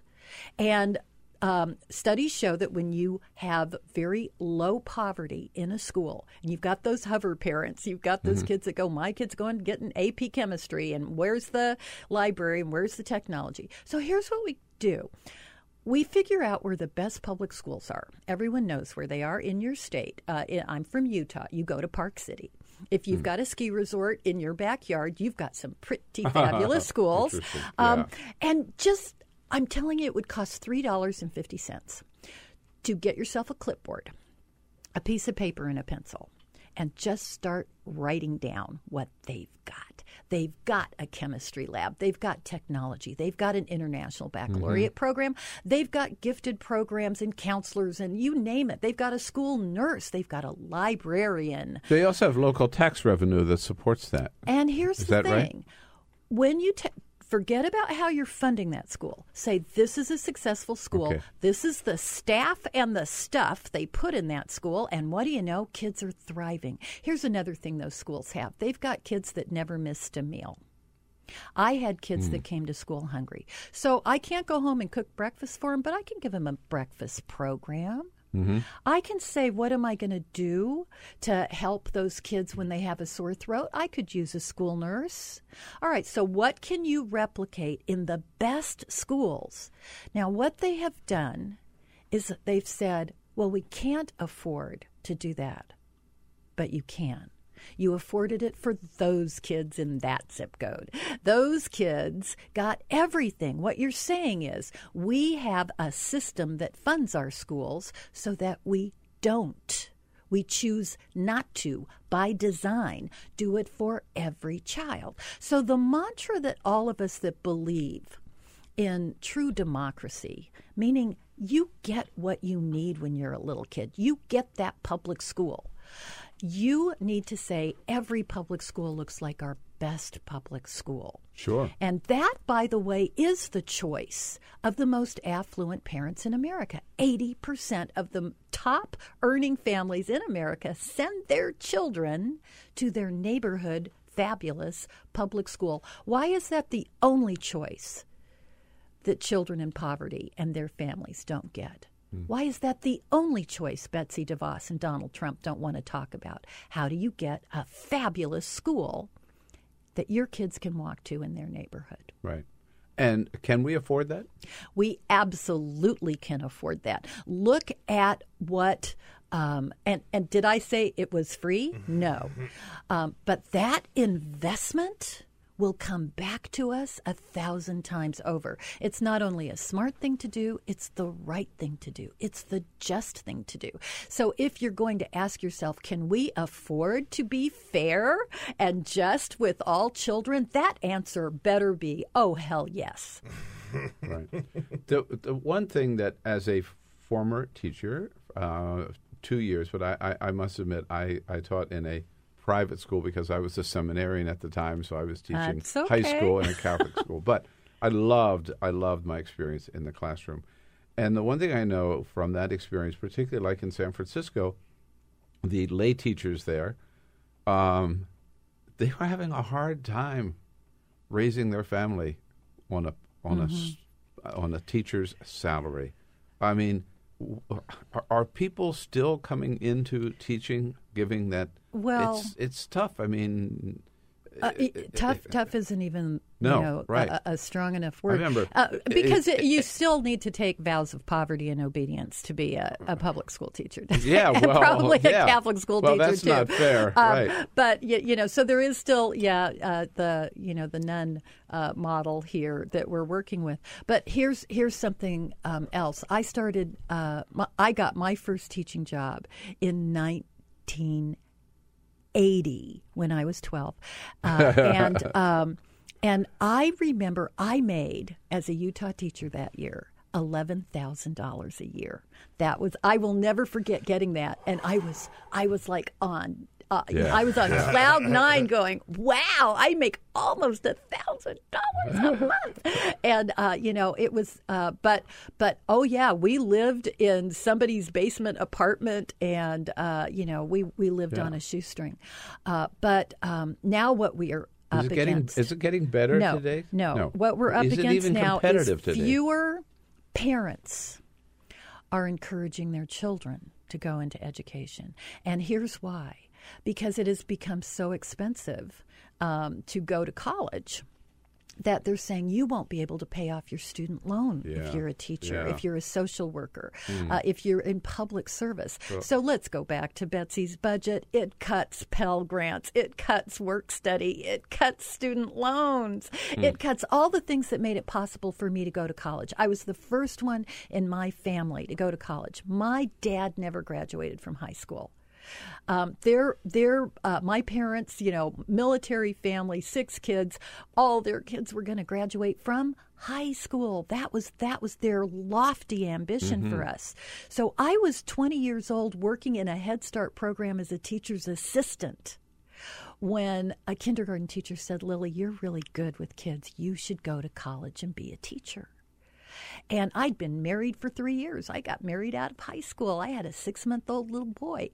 And I qualified for every low income, everything, Pell Grants. I got some scholarships. I took out a student loan. I did work study. And those programs helped me become a teacher. Sure. I paid it all back. I think that was an investment in me. Now it's, if your parents aren't wealthy enough to have saved up tens of thousands of dollars for your education to pay cash, you're out of luck. Was it Jimmy Carter maybe who said that our best national defense are our public schools? I adore Jimmy Carter. One of our. He said that, but I mean, it's so true, isn't it? He thought it because it was under Jimmy Carter that we got our first Secretary of Education. It became a cabinet level, important enough, department that it got a cabinet level slot under his watch. And so more and more, we don't have a national system of education. I'm not promoting a national system of education. I don't want Congress to be our national school board. Still local control. But to say that every child, no matter where you live, should be protected. And we know that certain states have not protected all of our children. We know states right now that are discriminating against our transgendered students, using them for political purposes. And so we want a federal presence that protects our most vulnerable children. Lily Eskelsen Garcia is the president of the National Education Association. You see why she's got the job and what a great job she is doing. Keep up the good fight. And thank you so much for coming in today. Thank you for being a friend of school children. Listen, nothing more important. So you've got to be out in front. And you are in so many ways. You can follow all the good work and join in the good work of the NEA at NEA.org.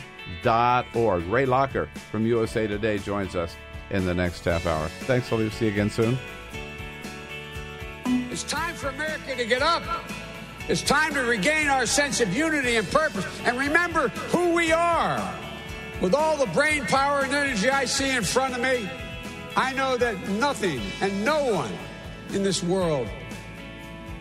Download our podcast, search for The Bill Press Show on iTunes, and remember to rate, review, and subscribe. This is The Bill Press Show.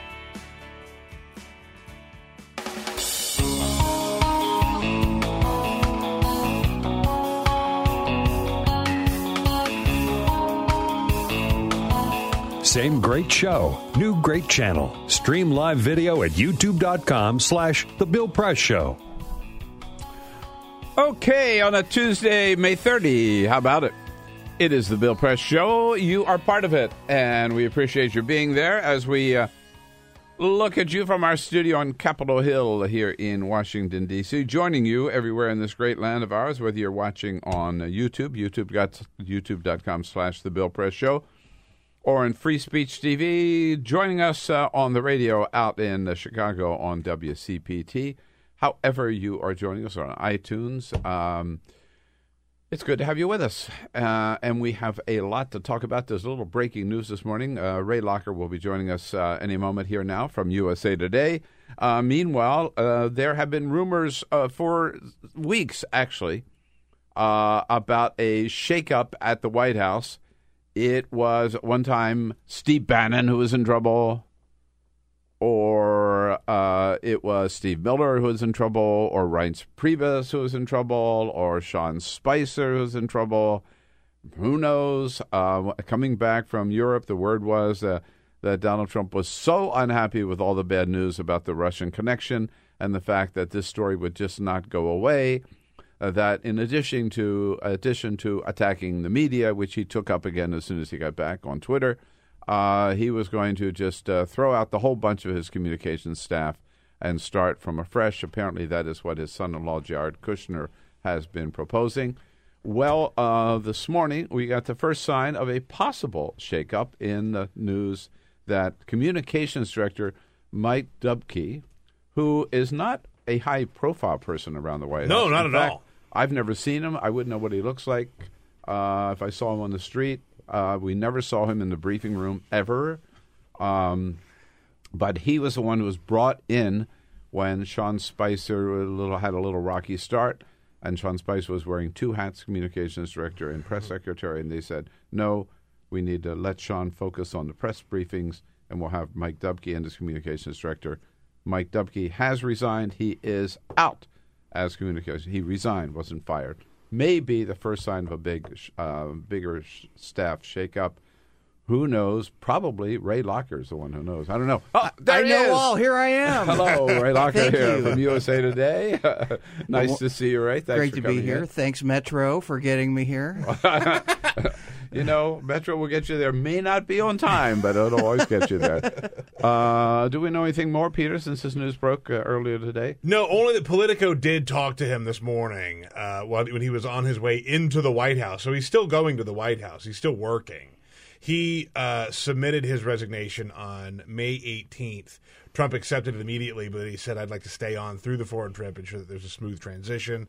So he's still going to the White House as of now. They didn't say when his last day with it was, and they haven't talked about a successor. And you should also add that there was a note this morning that said they wanted him, a communications director, to report to Spicer. Yeah. So, I think that might explain the personal reasons for Mike Dubke leaving. So how do you read this, Ray? Is this the beginning of more shoes to fall? Or Oh, I think this solves everything, right? Oh, yeah. Obviously, it was Mike Dubke's problem. Look, the press shop has been running so well. I don't know what they're going to do once he leaves. I'm sure it's part of a larger exodus. This place has been going through convulsions since January 20th. And the idea that they brought him in to ride herd on Spicer and then wanted him to report to Spicer, most organizations don't do that. And I think so many people now are kind of in the habit of saying Trump is crazy or this has never happened before. And a lot of times that's hyperbole, but in most cases it hasn't happened before. It hasn't happened in our recent memory. And so when it happens, like this thing today, you're like, what was that all about? The Europe trip, same kind of deal. So, but when you look, pardon me, if you look at the communications shop, Sean Spicer's, he's made his share of mistakes. Right. But isn't the real problem with communications the fact that Donald Trump keeps undercutting his communications team? Oh, absolutely. I think we've all worked for people who are mercurial and kind of erratic. We know how tough that can be. And this is a great example of that. You had in the case of the Comey firing where they made Sessions and Rod Rosenstein say that they did it this way. Even Mike Pence said it. And then the next day, Trump says, no, I did it myself. Right. And I would have done it anyway. And absolutely. I didn't like him. He's a showboat and all that. Yeah. What was the other thing where he had H.R. McMaster come out and say, well, this didn't happen? And, well, yeah, it did happen. Trump said it again. That was the sharing of the Russian intelligence. Right. He said, McMaster said, I was in the meeting, it didn't happen. And then Trump the next morning said, I have a right to tell him anything I want. Yeah. Right, and here's what I told him. And here's what I told him, right. Oh, my God, come on, man. And so it diminishes the credibility of all the people who carry his messages. And if you watch the briefings, as I do, you can tell nobody there believes him, whoever the messenger is that day. And I think many of them sympathize with, whether it's Sean Spicer or Sarah Huckabee Sanders or anybody else, knowing that, one, they chose to be in that job, but two, they're working for somebody who makes them do a lot of things they would prefer not to do. Right. No, I have to tell you, I have gone from scornful of Sean Spicer to feeling sorry for Sean Spicer because he comes out there every day and you can tell he knows that Donald Trump is watching. Right. And he says stuff that he just doesn't believe. Oh, yeah. And he also knows that we don't believe it. In fact, often the press corps will laugh out loud at something he says because it's so unbelievable, so outrageous. It makes it hard to do your job because you know that you don't really take these people seriously. You're trying to. And so you kind of lose your edge at times because it becomes a joke. Overall, Donald Trump comes back from his first trip, which was a big one. We've talked before. Usually presidents take like a little test trip. Maybe they go to Mexico and back in one day, or Canada and back in one day. He went off in 9 days in 5 countries. Overall, what was accomplished? They sold a lot of weapons to Saudi Arabia, or they secured a commitment to do that. That's a lot of money, $110 billion. Those will pay for a lot of jobs for people making munitions, aircraft, etc., for a long time. So that's a net positive. Beyond that, he made Israel feel better, although in the aftermath of his time there, people are saying things about, what happened with, Netanyahu or Abbas. I mean, obviously saying, I didn't get the information. I never said the word Israel about the intelligence I gave to the Russians. In the middle, when he's sitting there next to Netanyahu, not a good thing. The NATO summit, not so great. The G7, the same, not so great. They got to see him in action. I don't know what they thought of him, but I think we do know what they thought of him. When we heard from Angela Merkel yesterday, whose speech in Berlin was saying, in effect, look, let's just face reality. We've seen him up close. Mm-hmm. We've heard his message. We can't count on the United States anymore. Right. We can't rely on them. We're going to have to. We're going to be on our own, which was sort of almost a grown-up message, but also pretty sad in the sense that this is a relationship, a partnership that's lasted for 70+ years. Yeah. And it's for Donald Trump. Basically, he's saying it's all over. Well, and then he tweeted this morning about Germany's massive trade deficit with the United States and how they're not paying enough for NATO. I mean, even though most of our bases are in Germany, have been for years, is an indication of how things went. She obviously doesn't care for him. By the way, that's another example of where Spicer came out and essentially lied to the press, because this was all about what Trump had said to Germany, to Merkel, about the cars in America. Mm-hmm. And Spicer said, no, that never happened. That never happened. That he doesn't feel that way. And now Trump, with this tweet, is pretty clear that he does feel that way. Yes. Yeah. Sean. He totally feels that way. And, Sure. I mean, it's dangerous in some ways because we have some major German companies in the United States. South Carolina, where Nikki Haley is from, big BMW plant there. In Alabama, home of Jeff Sessions, they have a big Mercedes plant in Tuscaloosa. Yep. That those governors, in charge at the time when those plants came there, worked hard to get them, worked hard with the German government. And those companies, and now I don't think those plants are going to go anywhere, but that relationship is being tested. And back to needling NATO, and in fact, I think insulting the leaders of NATO, and failing to reaffirm Article 5, which is an attack on one country, is an attack on all of us. And maybe I wonder if Trump even recognizes. So the war in Afghanistan. NATO troops, those NATO countries have had their men and women on the line, their troops on the line for 16 years, alongside of the United States, based on a terrorist attack against the United States of America. That's right. And then he goes and tells them that they're not doing the job. Right. Yeah. I mean, no wonder they'd be pissed off at that, right? Oh, of course they would be. And, I mean, this is a guy who, during the Obama administration, said, we're losing our image abroad. Nobody takes us seriously. Nobody likes us. We're, letting down our allies. These are the best allies we have. Sometimes they do things we don't like. Sometimes they seem, ungrateful for the help we've provided as a country. But they're the best allies we have. We share common democracies, with a few exceptions. Right. And, they're supposed to have our backs and we're supposed to have theirs. And to say that you don't really is not a good thing. And remember the last time Germany went alone.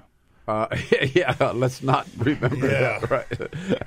Ray Locker is not only the enterprise editor for USA Today, but also the author of Nixon's Gamble. Now, when you come back from Europe and you find out that your son-in-law is going to be testifying, your closest Oval Office advisor is going to be testifying in front of the Senate Intelligence Committee, This is so Nixonian, isn't it? Well, not even Nixon hired his son-in-law. That's true. But you got your inner Oval Office people up on the Hill testifying about possible collusion inside the administration. No, that's not a good thing. It's terrible, and it does bring up many parallels with the Nixon administration. Top aides before, various committees. Yeah. I mean, with Nixon, it wasn't just the Watergate Committee. It was an appropriations subcommittee getting a lot of CIA machinations. It was a Senate Armed Services Committee. It was multiple. And here we got Senate Intel, House Intel, Senate Judiciary. You've got a special prosecutor, as we did during Nixon. We've got people leading investigations who are getting fired, as we had during Nixon. So, yeah, the parallels are numerous. In fact, Jamie, if we can,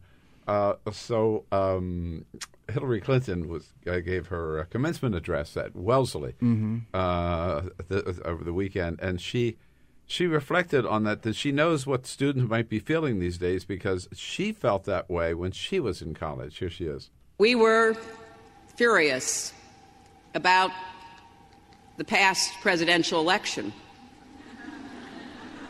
of a man whose presidency would eventually end in disgrace with his impeachment for obstruction of justice. Another throwback to the Nixon thing.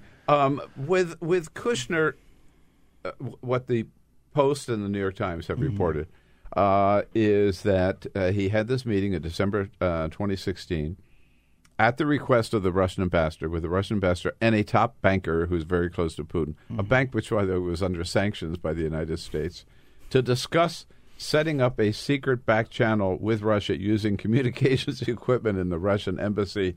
And the White House defense is, this is a normal procedure. It is not. Yes, there have been back channels throughout history, including during the Nixon administration. Henry Kissinger ran one with the Russian ambassador. Henry Kissinger was different than Jared Kushner, wasn't he? Maybe he had a little more, credentials. Jared Kushner, you're no Henry Kissinger. Yes, there have been back channels, but not using the Russian stuff, not going to the Russian embassy and using their secret stuff. I mean, think about it. Everything that you say is going to be recorded.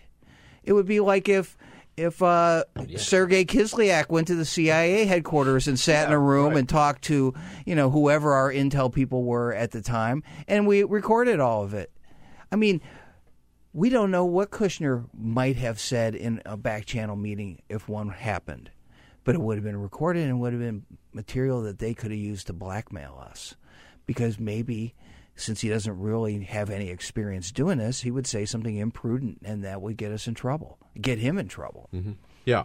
I'm sure you heard John McCain and his interview with Australian television, just so that everybody can be up to date here, to this McMaster and General Kelly and others coming out and saying that this is just everybody does this. John McCain disagreeing with that yesterday, if we can. Here he is. I know that some administration officials are saying, well, that's standard procedure.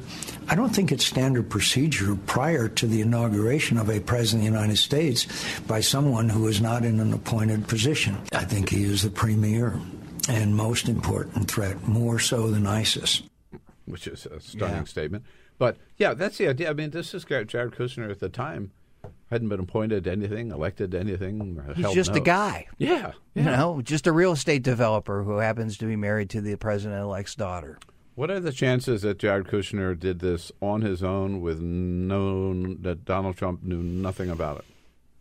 I'd say less than 50%, but I wouldn't rule it out. Mm-hmm. You see a lot of times where you think, well, he might want me to do this, so I'm going to do it. I think there's a pretty good chance that he was doing it after having talked to his father-in-law. Yeah. It reminds me a little of the Chris Christie and the bridge. I was just about to say that's the same thing. That's what they said, that Chris Christie insisted he knew nothing about this at all. Oh, well, let's go back to Nixon. He didn't know about the Watergate break-in before it happened. People were doing it for multiple reasons, and they wanted to do things to ingratiate themselves to the president. I mean, when he found out about it, of course he covered it up, but he also was like, what the hell, you know? In other words, it's not the crime, it's the cover-up. Always. Yeah. Yeah, because he's not my cup of tea, Michael. But so I guess maybe the bottom line is that he may have, Trump may have thought that he put this Russian connection behind him with this foreign trip. He didn't, did he? Oh, no. And this is not going to go away anytime soon. It's not going away anytime soon. I mean, you look at Watergate. They appointed a special prosecutor in May of 1973. Nixon resigned in August of 1974. And really not because of what the special prosecutor did, but because of things that bubbled up during that investigation, primarily the revelation that Nixon had taped himself. And once you got those tapes, you could see, hear and read what he had done. And that destabilized the support so much that he had to resign. It's possible that could happen with Trump, too. Right. Did he tape himself? He has implied that he does. So if those were to ever come out, maybe, there's something on there. Are we going to hear from James Comey again? Oh, yeah. He's going to testify before the Senate Intelligence Committee. I think those details are still being worked out, and I think that testimony will be fascinating. And apparently, at least it's been reported, I think you've reported it too, that Kushner was one of the strongest proponents of firing Comey. It really worked out well, didn't it? Oh, yeah. Well, he thought the Democrats weren't happy with Comey because of what happened with Clinton, so they wouldn't have a problem. No, those people have moved on. Trump is now being investigated by Comey. Hillary Clinton's out of the picture. Everybody's unhappy about it, but they've moved on, and now Comey is investigating Trump. When you fire Comey, everything is forgotten. Yeah. Everybody's on the same page especially now. when you fire Comey and admittedly do it because of that Russian thing. Right. As Donald Trump You're like, come on, man. I go to work every day. I try to give the president the benefit of the doubt. And he makes it really hard because he keeps doing things like that. And so it undermines his credibility. And, it makes it difficult to report on other things that he's doing as president of the United States. And, that's important for all of us because his administration still does things. And we need to talk to people to say, why are you doing this? To write thoughtful, decent stories. But this instability makes it hard to do that. So his response is to attack the media, all of us, as fake news. Obviously, right. Anytime you see anything that just was sources, then it's fake news. They do stuff anonymously every day. Senior administration official. And sometimes that person may be the same one who's doing the other leaking. So no one believes that. No one in the White House press corps takes that seriously. How do you explain that the Trump base? I mean, Trump, maybe the truest thing he ever said is he could go out on Fifth Avenue and shoot somebody and his base would still stick with him. It seems to be true. There's nothing that will shake his base. Well, they're eroding somewhat. There's some people who like Trump because he sticks it to people, they don't like. Yeah, liberals, people who think they know better, people who live, here and live our lifestyles, and they don't think that we care about people in those places. And a lot of times they're right. We don't care about them. And that's a shame. So if people in the media, people on the left are saying things about Trump, well, they just take that for granted. Oh, you don't just like him. Right. Just like some of the people would say crazy things about Obama. Mm-hmm. And, maybe somebody was saying something crazy about him, made a good point, but that gets discounted because, you know what, I just don't like you. I don't like your kind of people. And so I think there's a lot of that. People talk past each other, and it's hard to find kind of our common humanity sometimes. Does Donald Trump last 4 years?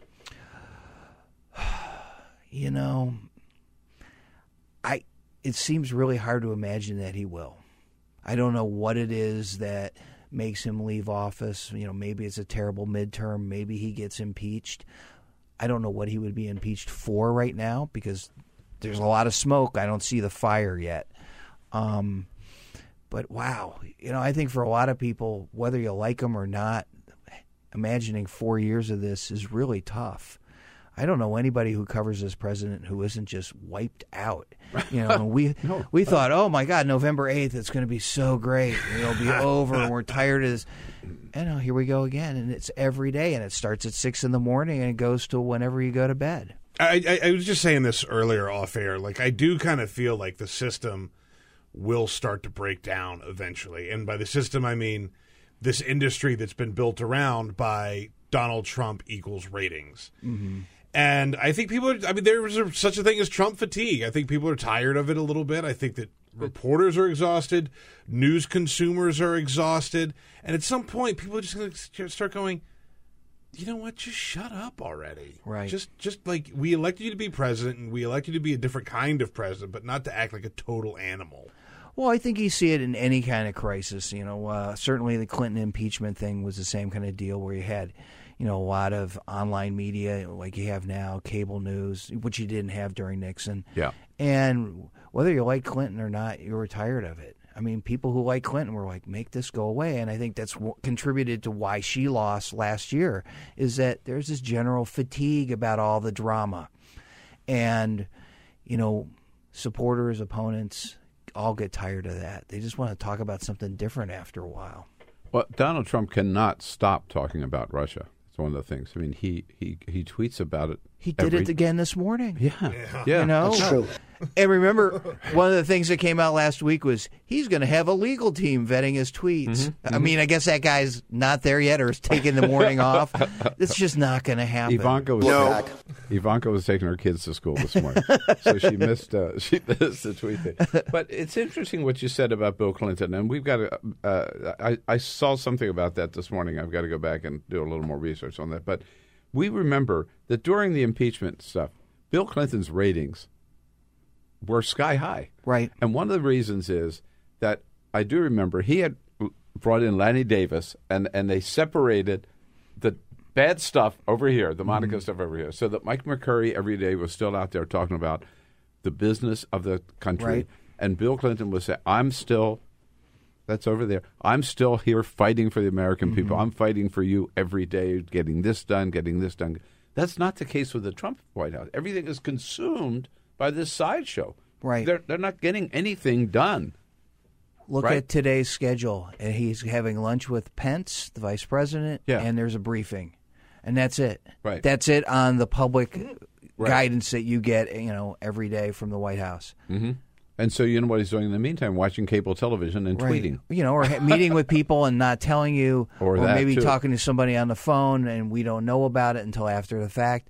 We don't know what's happening. But this pace this frenetic pace, or this almost crisis to crisis every day. I mean, for that 1 week, every day at 5:30, there was another blockbuster story that hit the week before he left for Europe. But it's hard to believe that pace could continue. But certainly, while it does continue, nothing else is getting done. In the Congress, at the White House, nothing else getting done. There's no tax plan. And, I mean, there's something that was scribbled out on one piece of paper. And the Republicans on the Hill are doing what they want to do. There's no health care plan. There's a House bill that's dead on arrival in the Senate. There's no real budget. That's dead on arrival, too. And when, you know, you wonder, who are the policy people at the White House who go to the Hill and talk to people about specifics? It's really hard to find out. You know, when we do stories about policy and we're looking for who's the person there, who's riding herd on that person's not always there. Yeah. And we want to do those stories. It makes it tough. Right. I'm telling you, it is a challenge that none of us have ever faced before. Ray Locker is the Washington Enterprise editor at USA Today, and his book, Nixon's Gamble, is still out there where all good books are sold. Hey, Ray, thanks for coming in. Great. Thanks for having me. Run fast. Keep up with the pace. That's it for today, folks. Have a great Tuesday. We'll be looking for you. See you right back here tomorrow. Bill Press Show.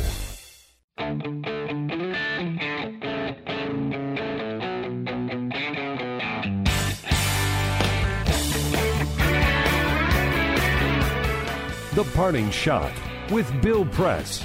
This is the Bill Press Show. Well, we all know that Donald Trump ran away to Europe and the Middle East trying to put the Russian connection behind him, but it didn't work. It was waiting for him big time when he came home with son-in-law Jared Kushner caught in bed with the Russians. Yes, this is bad news for Donald Trump on two fronts, substance and optics. On the substance, what we know is that Jared Kushner, back in December 2016, met with the Russian ambassador Sergei Kislyak and a top Russian banker close to Vladimir Putin, met at Trump Tower to discuss opening a back channel to Moscow using communications equipment in the Russian embassy. Yes, indeed, back channel to Putin using Russian equipment, which immediately raises two questions. Why the hurry to get so cozy with Russia and not with the UK or Germany or France, for example? And who told Jared Kushner to have this meeting? You know damn well that Jared Kushner didn't act on his own. And then the optics. This is what we can now expect. Testifying about the Russian connection in front of Congress will not only be former insiders, now outsiders, Michael Flynn, Paul Manafort, and Carter Page, but the ultimate insider right from the Oval Office, son-in-law Jared Kushner, just like Richard Nixon, just like Watergate. Yep, no matter how you slice it, this is bad news for the Trump White House. This is the Bill Press Show.